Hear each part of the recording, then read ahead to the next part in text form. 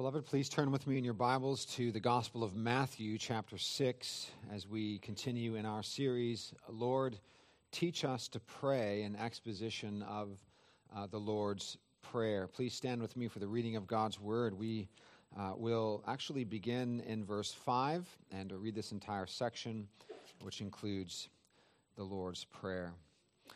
And when you pray, you must not be like the hypocrites, for they love to stand and pray in the synagogues and at the street corners, that they may be seen by others. Truly I say to you, they have received their reward. But when you pray, go into your room and shut the door and pray to your Father who is in secret. And your Father who sees in secret will reward you. And when you pray, do not heap up empty phrases as the Gentiles do, for they think that they will be heard for their many words. Do not be like them. For your Father knows what you need before you ask Him. Pray then like this: Our Father in heaven, hallowed be your name. Your kingdom come, your will be done on earth as it is in heaven. Give us this day our daily bread, and forgive us our debts as we also have forgiven our debtors. And lead us not into temptation, but deliver us from evil. For if you forgive others their trespasses, your heavenly Father will also forgive you.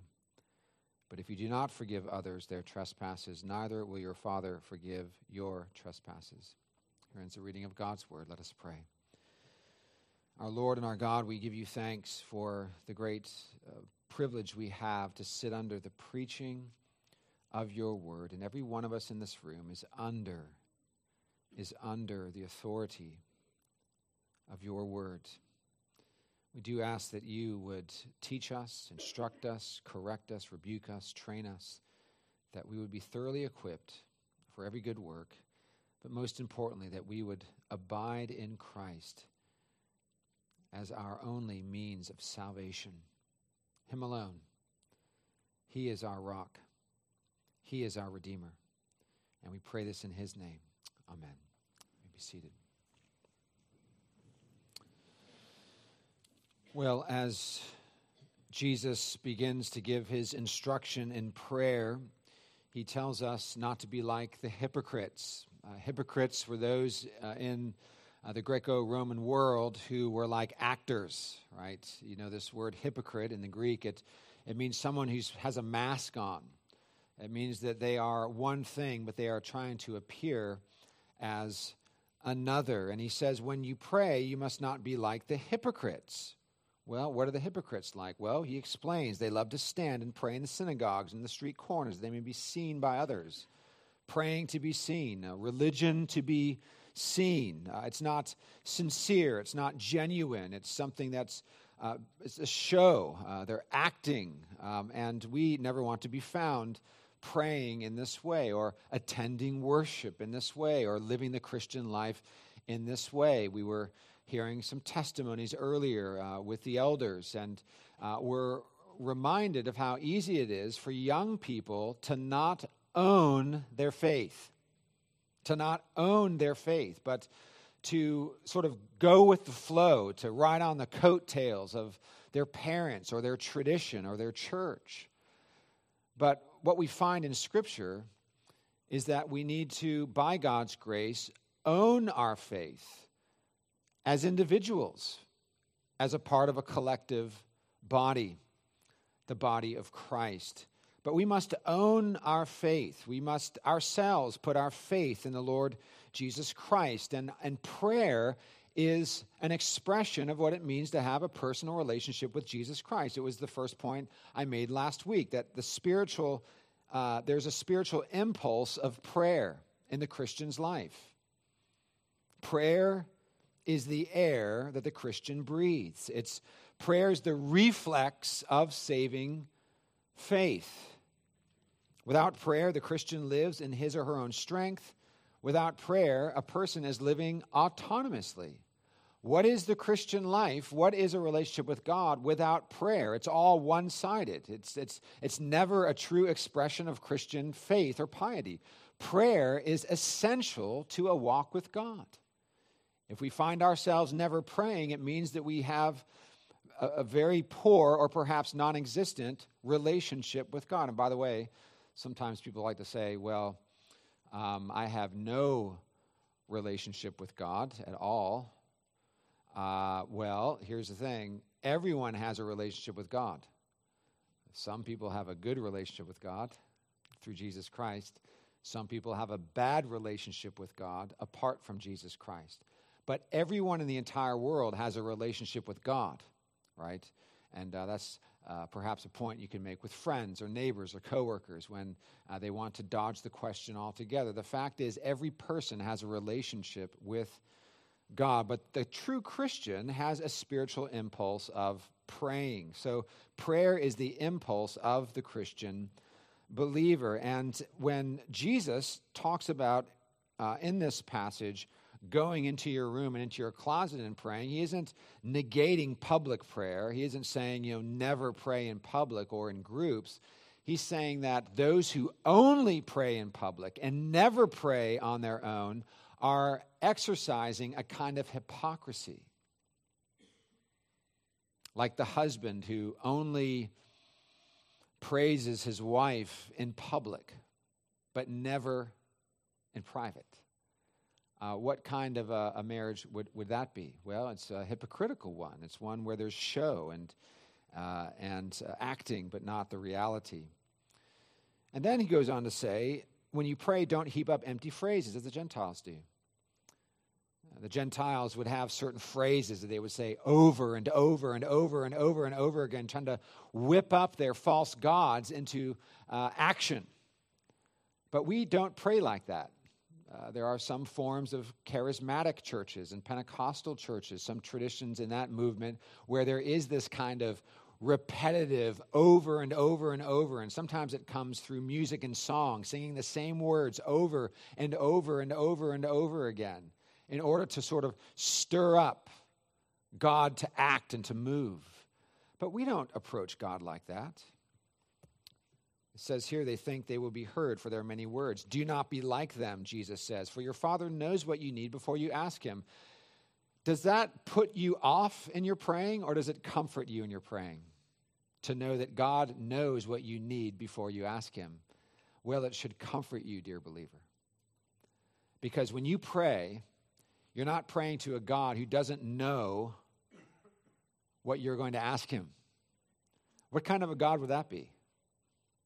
That you, your little finite person, that we as finite creatures are telling God things that he needs to know so he can help us. Of course not. We pray to a sovereign God. He already knows what we're going to ask him before we ask him. Say, well, Pastor, I guess that means I don't have to pray. Well, obviously that's not what this text is teaching. Jesus is saying when you pray, there's an expectation of prayer, but not an expectation that you'll be informing God or changing God. As C.S. Lewis once said, prayer doesn't change God, prayer changes us. It's an expression of our trust in God, and God uses our prayers to bring about his purposes in the world. That's amazing that God does that. It's mysterious, but the Lord empowers us, and he uses our prayers to bring about his own will in our lives. I remember before coming to Charleston to plant this church, Marla and I were praying for all these different things, and it was just this extraordinary few weeks where everything we were praying was like happening. It was like all the answers were coming quickly. And I was telling my friends, if you need something, just let me know, because God is answering all my prayers. All the money has come in for the church plant. Our house has sold in a terrible economy. All these things are just lining up. It's amazing how God is just blazing the way for us to go to Charleston to plant a church. Sometimes that happens, but it's more often than not that the Lord makes us wait when we pray. And he teaches us to be patient. And he teaches us to be persevering in our prayers. But God knows what we need before we ask him. But then Jesus answers a question that the apostles ask in the parallel text in Luke. Lord, teach us to pray. He gives them the Lord's Prayer, as we now call it. And this prayer we learned last week is an extraordinary privilege. It's an extraordinary privilege. Prayer is not a right, it's a privilege. It's a privilege that was purchased by Jesus Christ at a cost of his very own blood. And then finally we learn that the gospel logic of prayer to the Father, that in prayer we approach God the Father through the mediation of the Son by the power of the Holy Spirit. The very form in which we pray to the Father through the Son by the power of the Spirit reinforces, highlights, underlines, underscores the gospel of Jesus Christ. The Father sent his Son into the world to save us, and the Father and the Son sent his Spirit into the world to unite us to Christ so that we would have the first fruits of the Spirit and that gospel resurrection hope that we heard about this morning. So praying our Father who art in heaven reflects the grace of the gospel. It speaks to the reconciliation and peace that we have with God. It speaks to the right standing we have with the Father through Jesus. We learned last week from Ephesians 2:18, for through him, that is through Jesus, we both, Jews and Gentiles, have access in one Spirit to the Father. There's the Holy Trinity.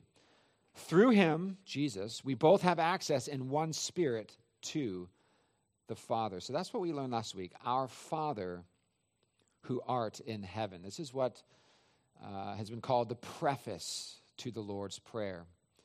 We pray to the Father. We pray to the Father. This should be the normal way in which we pray. A large percentage of our prayers should begin with Heavenly Father, Merciful Father, Our Father. It's a privilege. You may call, if you are in Christ, you may call God Father. So call him Father. In the name of Jesus, pray these prayers, our mediator. But this evening we come to this first petition of the Lord's Prayer. Hallowed be thy name. Our Father in heaven, the preface, hallowed be thy name, the first petition. Now, there's something important about a name, right? Names are no small thing. We considered this a bit a while back in a former series, but names are significant. They carry meaning.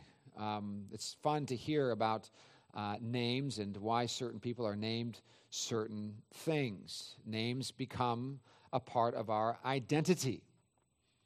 Parents want to name their children names that are significant or special to them in some way.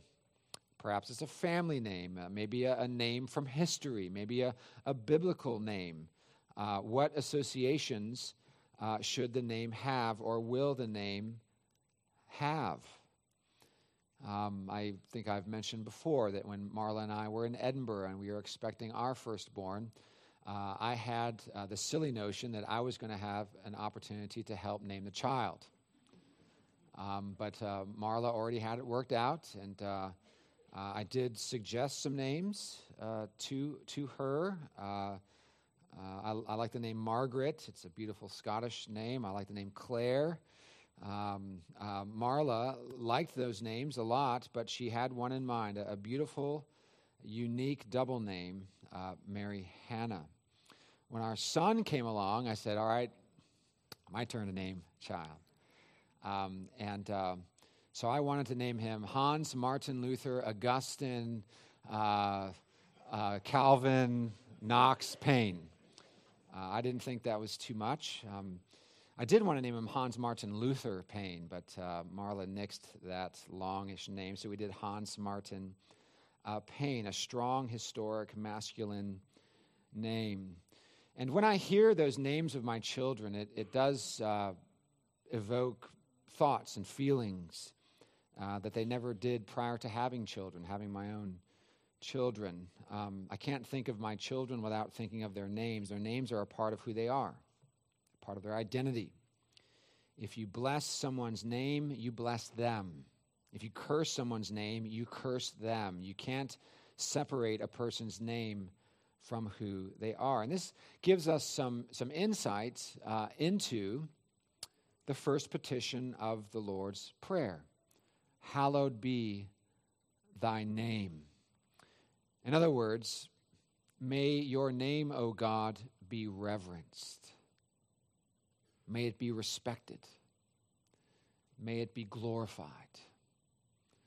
We pray this prayer, the first petition, that the name of God would be hallowed and reverenced. And this kind of longing for God's name to be hallowed and reverenced in our lives personally and in the world collectively, this ought to be the trajectory of our Christian lives.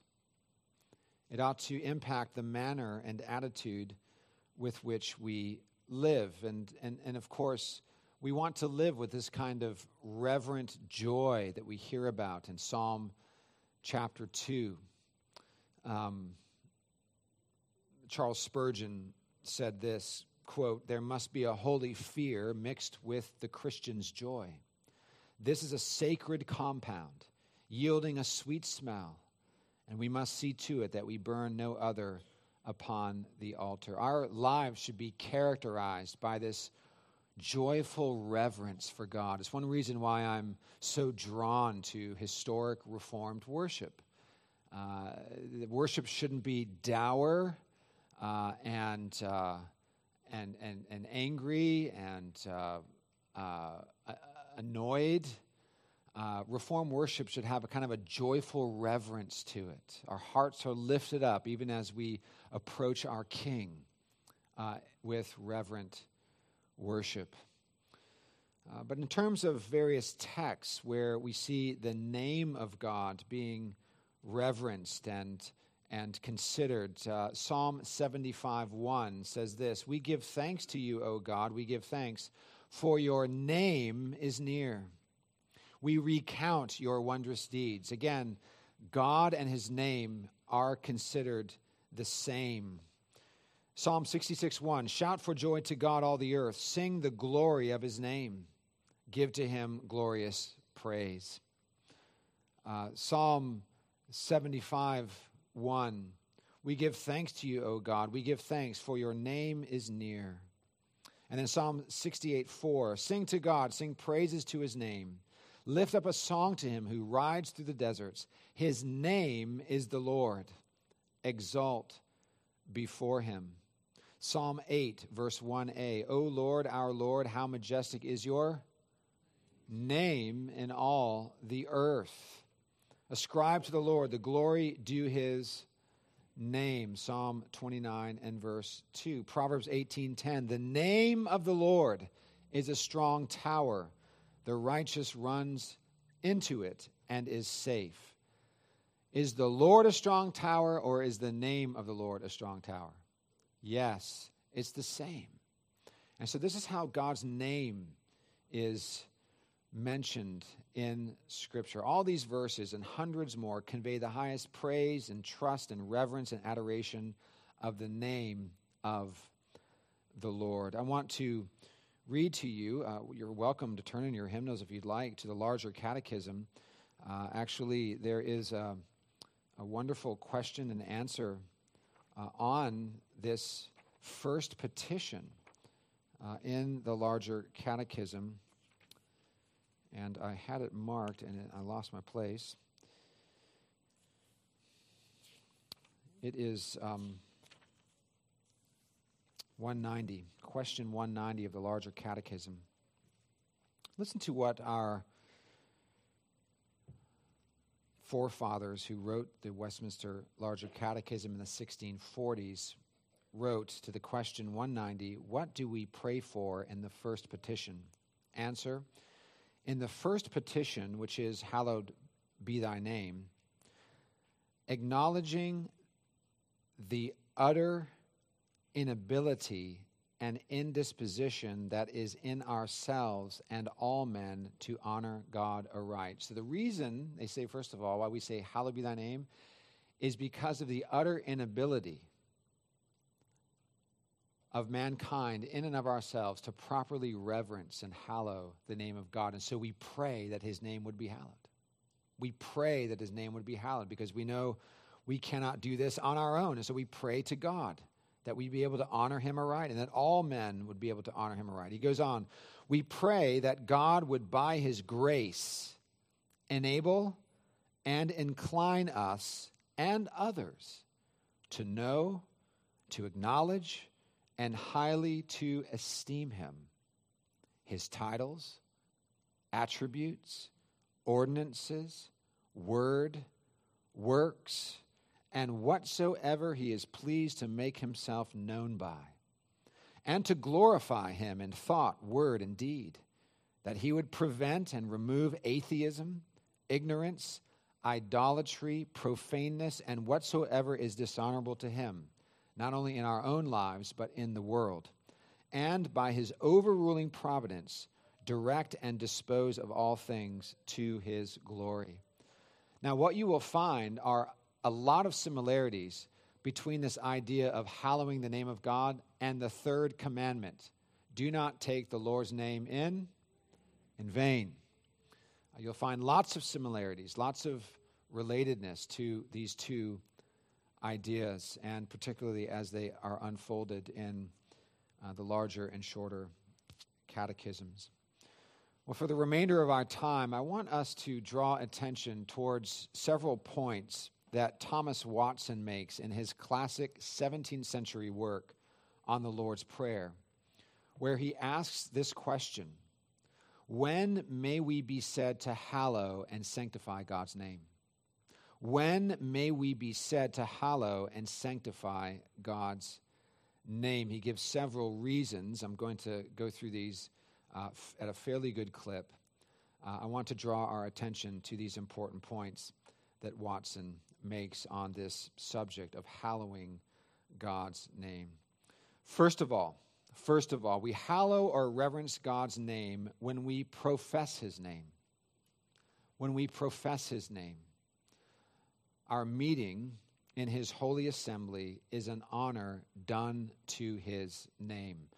So when we gather together in corporate worship and we profess or confess his name in public and in a manner that is honoring and glorifying to him, we hallow the name of God.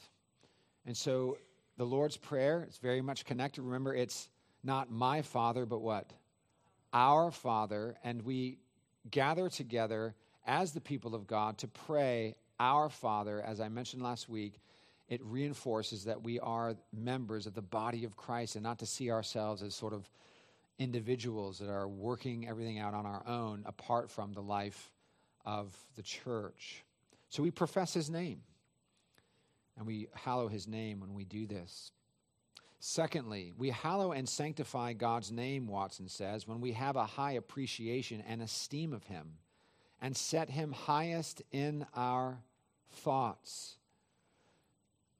When we set him highest in our thoughts, when he is the chief end of our lives, when we esteem him above all things. You know, if someone were to follow us around for a week, what would they say we esteemed most?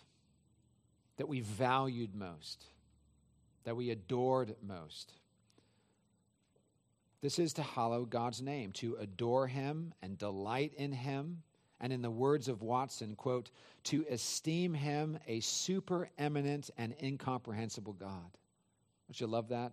To esteem him as supereminent, the highest place in our minds and in our hearts. This is to hallow God's name. Thirdly, we hallow and sanctify his name when we trust in it.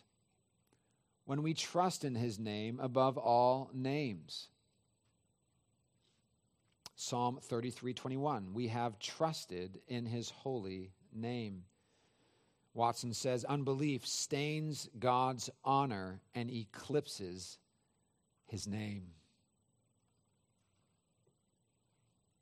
Fourthly, we hallow and sanctify God's name when we never make mention of it, but with the highest reverence. His name is sacred, and it must not be spoken of, but with veneration. This is connected to the third commandment. We don't speak of God's name in vain. We don't joke about God. If or when we do, we confess that sin and we look to Christ for forgiveness. But we don't want to be a people who make light. We, of course, appreciate sometimes the humor of the Babylon Bee. That sarcasm is sometimes so true and can be humorous, but there are times when they cross the line. And we should be aware of this because we are not hallowing God's name when we are laughing at something that is giving levity to the name of God or to the works of God or to the attributes of God or to the titles of God, as our confession says. And so we hallow God's name when we never make mention of it, but with the highest reverence. Fifthly, we hallow and sanctify God's name when we love his name. When we love his name, Watson says. Psalm 5:11, let them that love thy name be joyful. I love this. Watson says, he must have the cream and flour of our love. The best of our love. The highest of our love. When it's the Lord's, we hallow his name. Sixthly, we hallow and sanctify God's name when we give him our holy and spiritual worship. Worship that he has appointed and worship that is from the heart. Our Father who art in heaven, hallowed be thy name. We hallow his name by worshiping him in sincerity and according to his truth. Seventh, we hallow and sanctify God's name when we hallow his day. He writes, let no man think God's name is hallowed while his Sabbath is broken. God's name is very much attached to the Sabbath day. And so we observe the Lord's day and we hallow God's name when we honor and observe the day that he has made for worship and discipleship.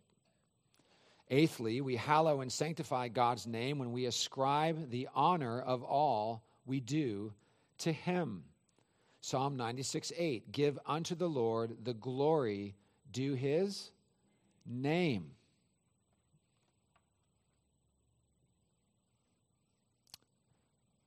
We sanctify his name when we ascribe the honor of all that we do to him.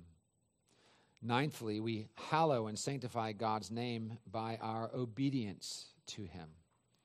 How can we hallow the name of God apart from seeking to obey his commands by his grace and enabling spirit?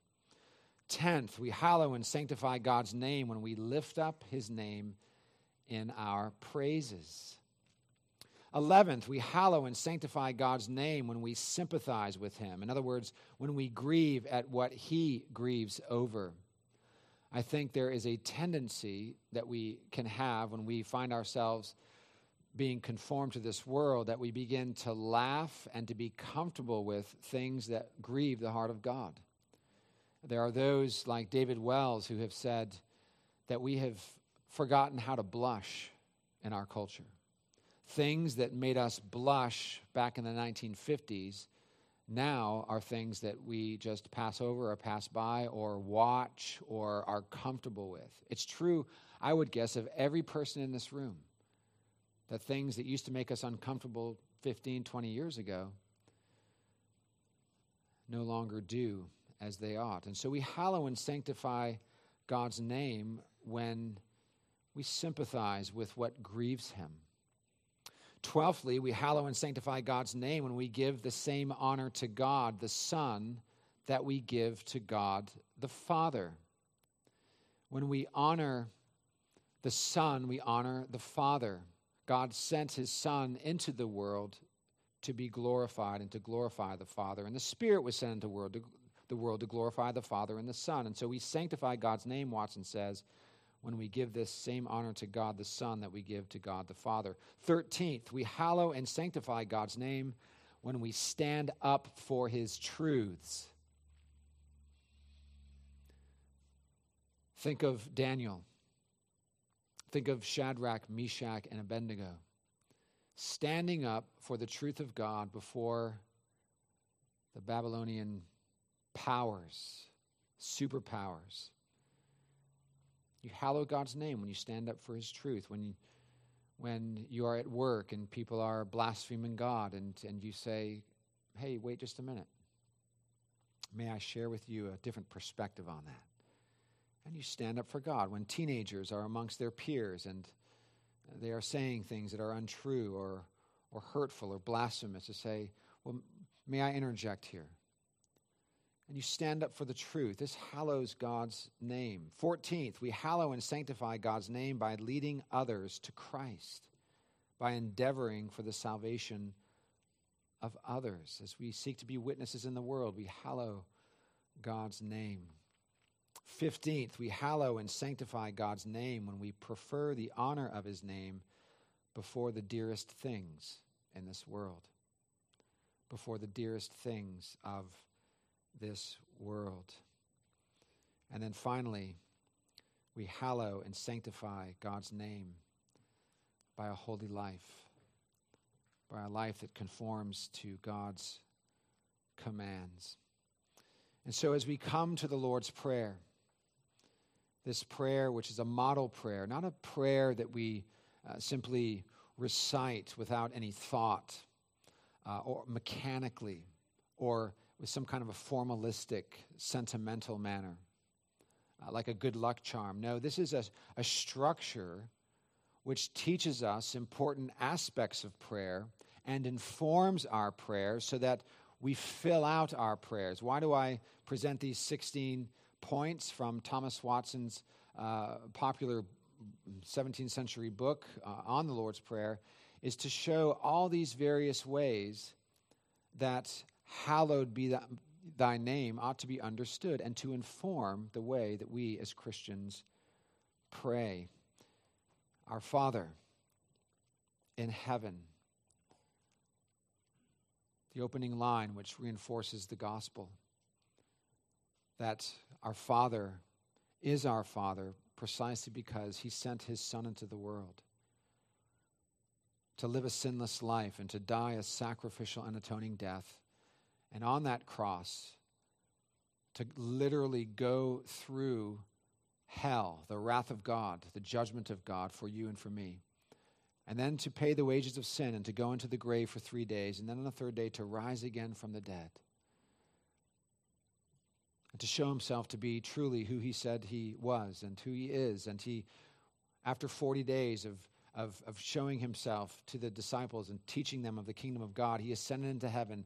And he was put at the right hand of God.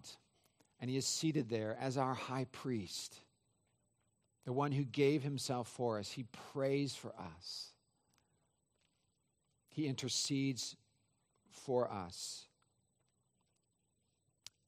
And the Spirit was sent into the world that we would know him and be united to him. And so our Father in heaven, it reinforces the gospel. It reinforces why we are welcome to this table. And hallowed be your name, this first petition. It reinforces all of these points that were made by Watson, that we are to reverence and to honor and to glorify and to worship and to obey and to live a holy life. This is all wrapped up in this phrase, hallowed be your name. May it be our prayer. May it be our prayer as God's people. Let us pray. Our Father, we thank you for the Lord's Prayer.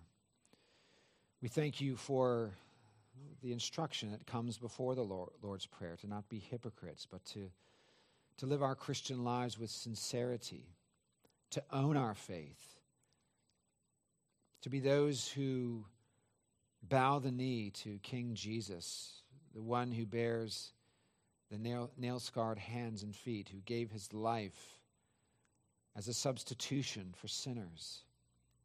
The King dying for his people, something almost unheard of. But we thank you that, Father, that you sent your Son into this world to be our propitiation, to bear the wrath of God in our stead. And we thank you, Father, that We are taught here how to pray as sincere Christians. We thank you that we don't need to be hyper repetitive and seek to inform you of things going on in our lives, but know that even as we cast our burdens and cares upon you, you know what our cares and burdens are, and you want to hear from your children, and you want us to trust you, and you want to use our prayers to bring about your will in our lives and to conform us more into the image of your Son and to change us.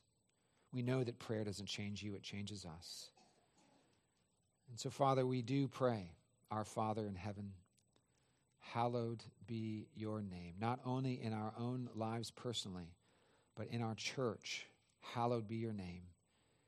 And in this world, hallowed be your name. O Lord, come quickly, that your name would be hallowed in the new heavens and the new earth. And we pray this in Jesus' name.